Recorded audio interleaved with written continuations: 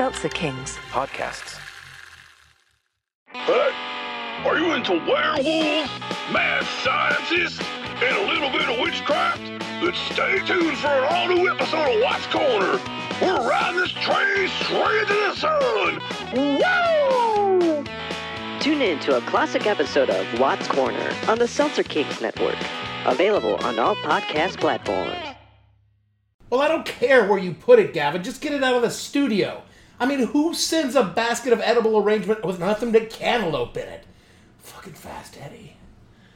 Ass. The following podcast contains Mother trucker, that hurt like a butt cheek on a stick. explicit language.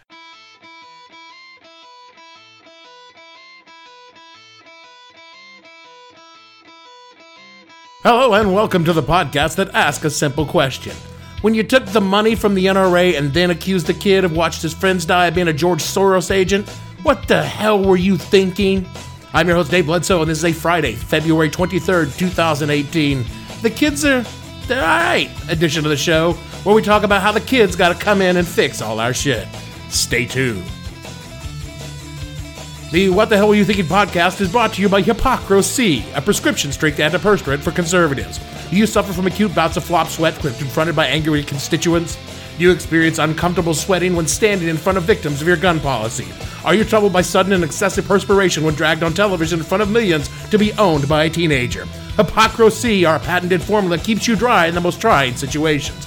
No matter how much blood money is on your hands that you've taken from the NRA, Hippocracy keeps you feeling fresh under the most withering embarrassment. Hippocracy. We can't get the blood off your hands, but we can keep the pit stains off your Oxford.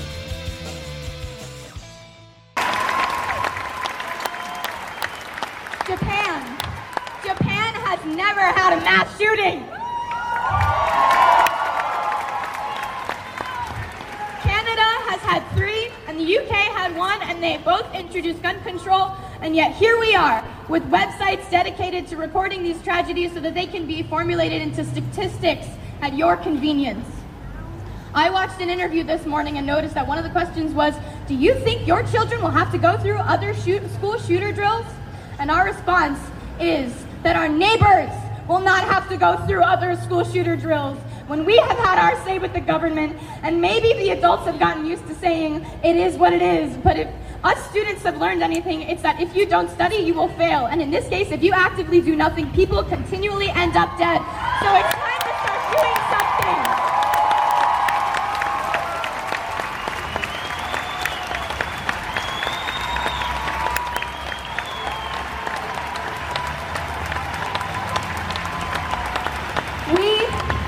We are going to be the kids that you read about in textbooks. Not because we are going to be another statistic about mass shootings in America, but because, just as David said, we are going to be the last mass shooting. A lot of old folks like to complain that kids today have it so easy. They love to point out how tough it was when they were growing up. Right. I had to get up in the morning at 10 o'clock at night, half an hour before I went to bed, eat a lump of cold poison, work 29 hours a day down mill and pay mill owner for permission to come to work, and when we got home, our dad would kill us and dance about on our grave, singing hallelujah. Now, I heard these stories growing up, uphill both ways in the snow, blah, blah, blah, and in fairness, my mom in particular grew up in a ramshackle house with one-room schoolhouses in the back ass of nowhere, and she did actually have to walk uphill both ways in the snow. So I let that shit slide. But you know, these days, a lot of people I hear this coming from are my age. And I gotta be honest with you, my generation, Generation X, our childhoods were pretty fucking great. We had electricity, air conditioning, cable television, and the best goddamn toys nature ever created. So when I hear some 40-something bitching about kids today, I gotta call bullshit on that. do you not want to know what the average, and I mean average, I mean there were better lives out there, there were worse, but I can think that I personally could speak to the average day was like for kids in the 70s and 80s? We got out of bed, we ate a good breakfast, we went to school, we learned some shit, we played at recess, we went home, watched cartoons, ate snacks, played outside till dark, ate dinner, came home, brushed our teeth, went back to bed, got up and did it again. You want to tell me where the fucking hardship is in that story? Oh, I didn't get the G.I. Joe USS Ranger like Billy did, so my life was terrible. Go fuck yourself. By the time I was in school in the 70s, we weren't even doing that duck and cover bullshit because they're like, yeah, if the nukes fall, you'll just die. It's no big deal. Our lives were pretty fucking sweet because you know what we didn't ever have to do? We never had to practice hiding in a fucking closet because some bug shit whack job with a semi-auto decided today was the day he had to have payback on Jenny Mulligan for not going to the prom with him. I wanted you to love me. I think the problem is with my generation is we didn't really suffer any big adversity. We got kind of apathetic. I mean, boomers, as fucked up and awful as they are, they had legit shit to deal with. The civil rights movement, the Vietnam War, and kids today, I mean, they grew up in the shadow of 9/11, but us Gen X kids, we were growing up thinking, yeah, man, we're gonna fix all the shit that is wrong with the world, and then when we finally got old enough to do something, we just found out, man, they're like, fine, it's all good, you guys go do something, we don't care. The Cold War was ended. So nuclear disarmament, I mean, yeah, we still all had nukes, but they're just set to the ground. They weren't even pointed at anyone anymore. War? We could end war. We had one war. It was over in 100 hours. Apartheid. We were going to fight apartheid. Apartheid ended. Europe was falling apart. The European Union, they're all come together. The economy's falling apart. No, the economy's humming along. Presidential politics. Bill Clinton, who, yeah, all right, Bill had some problems, but you know what? Things are going pretty well, so we didn't so much worry about it. Our prime fixing shit years, we found ourselves with shit already fixed, so we just had to busy ourselves finding things to do, like, you know, destroying the music industry and uploading porn onto the internet. Oh, you're welcome! You're welcome! I'm not trying to bash my generation, just pointing out that as we age into a certain age, we're not attuned to the problems of young people, and we're getting old enough that we're starting to feel a certain resentment towards those younger than we are. And it's natural. It's perfectly natural. I mean, it happened to us when we were kids. The greatest generation of the boomers, they called us apathetic slackers. Then we and the boomers called the millennials self-entitled little snowflakes. Now the boomers, Gen X, and old millennials are lining up to shit on Gen Z. That's how we do. And all of this would be fine. It's just the passing of a generational torch, except for, you know, one tiny little thing. The world is falling apart. And someone's got to fix that shit. And I want to be delicate about this, but it can't be us because, you know, we're going to be dead. So the kids today that are in junior high and high school, they're going to be stuck on an overheated ball of shit circling the sun while the oceans consume all the cities that they might actually want to live in. And I'm going to be honest, for a good long while, I've not been optimistic. Because if these times call for persons of courage, integrity, and self-sacrifice, and trust me, they do, the young people coming forward were not the best and brightest that their generation seems to have to offer. I've made a severe and continuous lapse in my judgment, and I don't expect to be forgiven. I'm simply here to apologize. So what we came across that day in the woods was obviously unplanned. And the reactions you saw on tape were raw, they were unfiltered. None of us knew how to react or how to feel. I should have never posted the video.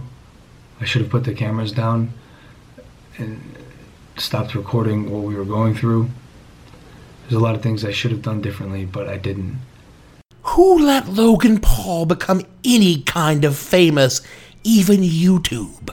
I mean, it appeared to this aging and increasingly bitter Gen X slacker that the worst opinions of other aging and increasingly bitter people might be correct when they said that the kids today are just the worst. Screen-addicted, social media-obsessed products of reality television whose only real motivation is getting downloads for whatever narcissistic vanity product they desperately put on the internet for other people to click like. Awesome, like podcasts and stuff. Very funny, Gavin. Very funny. You've been begging for 6 months to host your own goddamn show. But this week, damned if I haven't seen something that just, I don't know, it kind of gave me hope.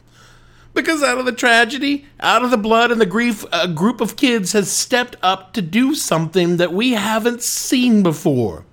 They got angry and decided to do something.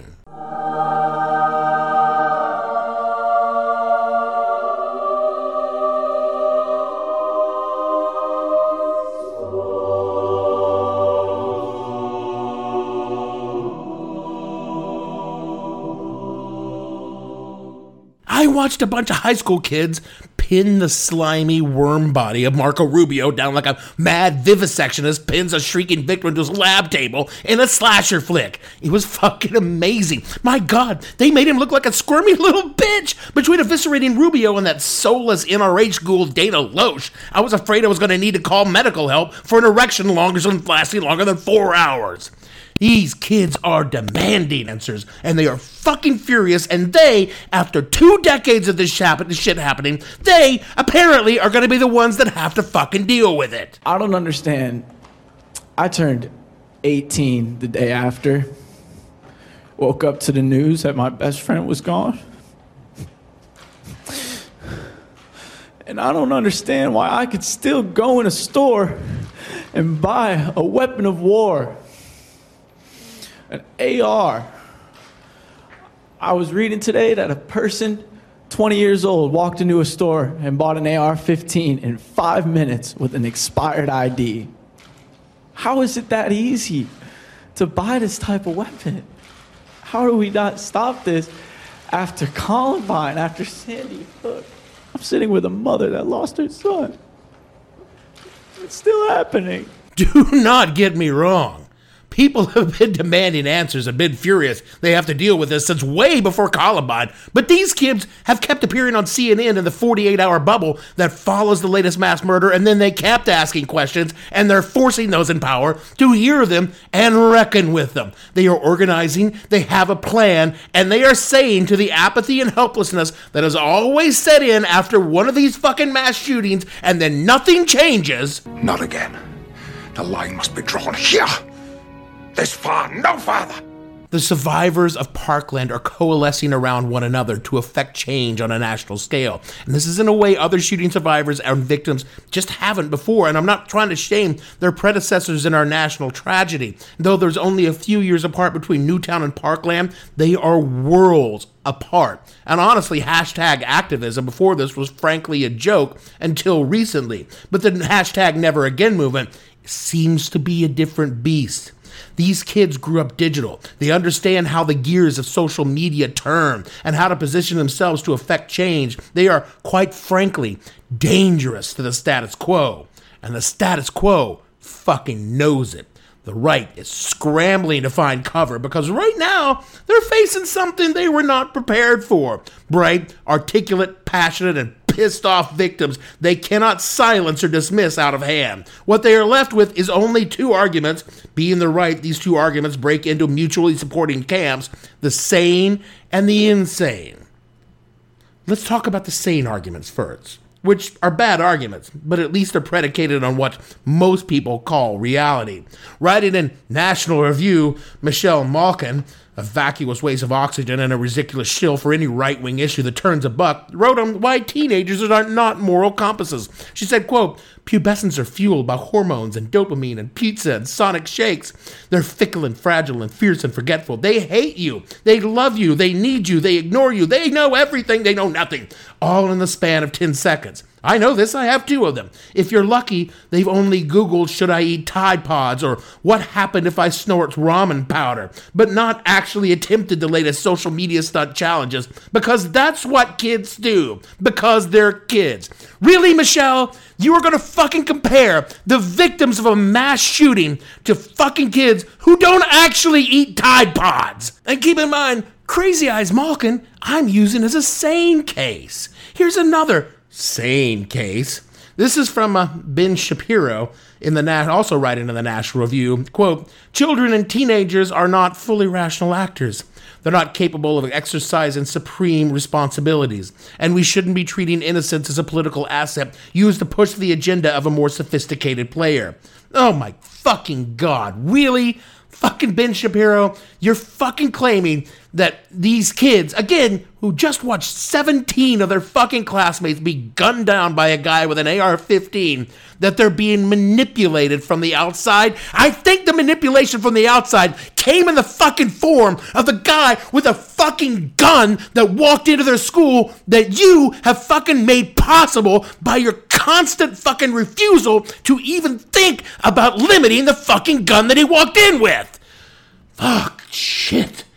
Oh, this is also coming from a group that loved Charlie Kirk, who started Turning Points USA when he was 18, and that organization recently staged a protest where they dressed in adult diapers to protest safe spaces on campuses. So, hey, maybe if you're just looking at conservatives and teens and you're just judging them on conservative teens, and keep in mind, Ben fucking Shapiro, you started these fucking arguments against these kids. You started as a conservative pundit when you were fucking 18.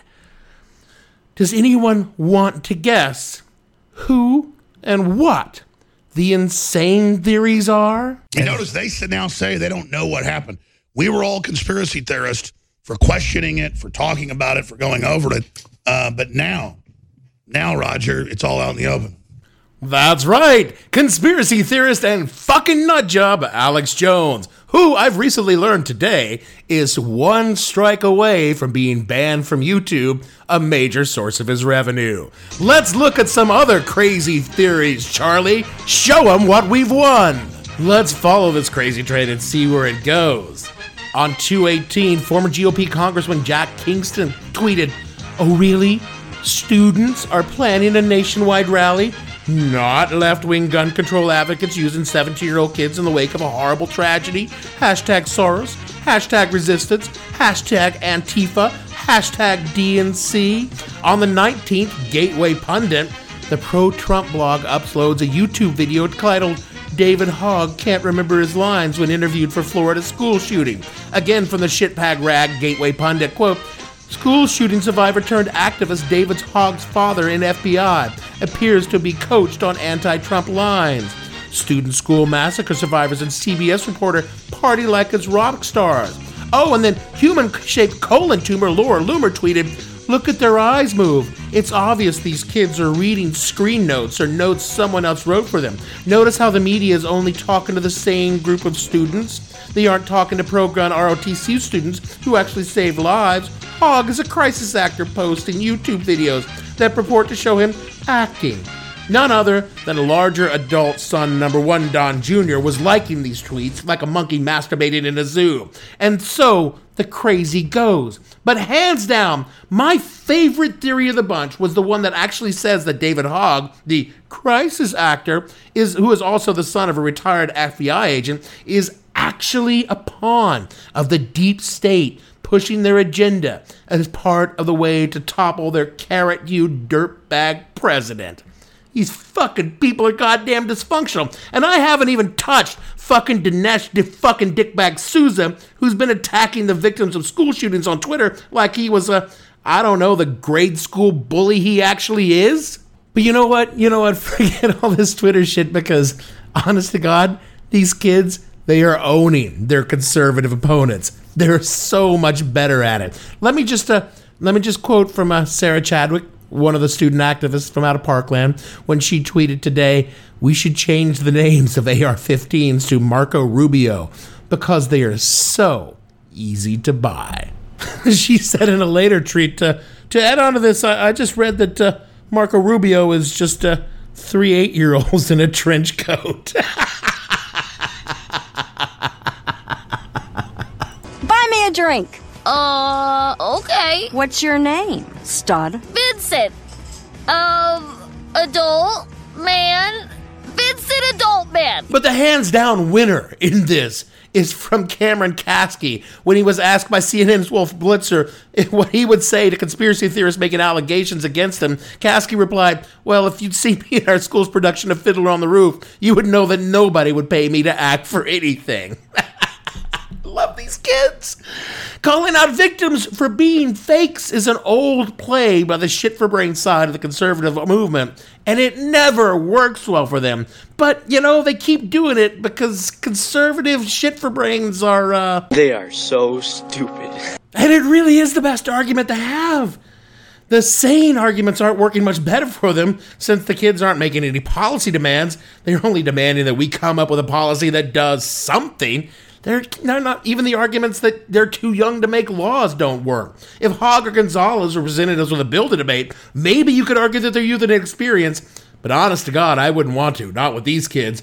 So maybe they could say that, but after all, this is a group of people that elected a fucking dim-witted reality show real estate mogul with absolutely zero experience in policy and a demonstrated inability to learn anything as president. Do you really want to fucking argue that a lack of experience, immaturity, bars you from speaking on anything political? God, I hope so, because we could clear a bunch of fucking whack job Republican politicians right out of office, starting with our orange messiah.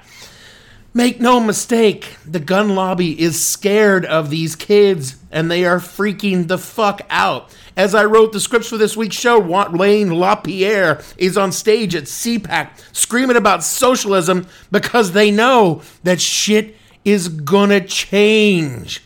Don't get me wrong here. Shit's not going to be easy or quick, and Parkland will not be the last shooting or the last school shooting. It's great hashtags, but hashtags don't accomplish miracles. There's 300 million guns in this country, and they're not going to disappear overnight. But these kids are beginning a movement. They are the inflection point, as the buzzword players like to say, the point where things begin to tip. These kids are going to inspire other kids and adults to think that maybe things don't have to stay the way they are. Maybe we don't have to accept the National Onion headline. Maybe this shit could be fixed. Nor are these kids. I can't even really call them kids. They're more together than I am, and I'm 40-something years old. These young people, they're not saying they're going to fix it overnight. They're saying they're committed to making the change. They will march, they will organize, they will speak, and they will not stop until they achieve real, meaningful change. They refuse to accept the status quo and refuse to be told that they must accept the status quo. Dahlia Lithwick wrote in Slate this week 4 things that we can take away from the Parkland young persons, and the whole article is great, but the takeaway goes thus, quote, conservatives prefer their victims silent and passive. Unless you're calling for more cops, more guns, more walls, more prisons, more punishment, you are a nuisance to be derided and denied. And that's the beauty of the Parkland kids. They don't care. We scoff that theirs is a generation raised on reality shows, Instagram and YouTube, but they are more aware of what is real and what is fake than the adults around them. Far from acting or ritualized performance, these students have veered so far from any received post-tragedy script that 1 week after the shooting, they are still dominating the news cycle. This is what being awake and alive and human and compassionate actually looks like. Fucking A, Dahlia. Preach it, sister. And these young people are following a long tradition of changing the fucking world because the olds fucked it up. From the students at Morton High in Virginia, the kids who started the Montgomery bus boycott before Rosa ever think about setting down, the Chicano school walkouts in '68, the Children's Campaign for Nuclear Disarmament, and hundreds of other activists who weren't old enough to vote, they took the initiative to force change when the change would not come fast enough and took control of their lives to act rather than waiting for action to be taken. You don't change the fucking world by sitting on your ass. You don't change the world by being passive. And these kids, they are going to change the world, y'all. They are forging the path for those who follow on a host of issues that will impact their lives. Not just guns, but climate change, money in politics, immigration reform, and a slew of other progressive causes. Not because the causes are avant-garde and cool and shiny, but because the causes are relevant to their future. Their future that we adults have treated like a piggy bank that we can raid whenever we need a little extra change. They can't vote yet, but they will be able to soon. And I think you can safely assume they will not be voting the conservative agenda. I've said it before and I'll say it again. The GOP has squandered their future on one last throw of the dice on Donald Trump. And just like Gavin trying to keep his cleric alive after I fireballed his ass, the GOP just fumbled on a fucking one. The young people are watching. They're waiting, and they will. What is it, the phrase that's going around? They will, they will make America great again.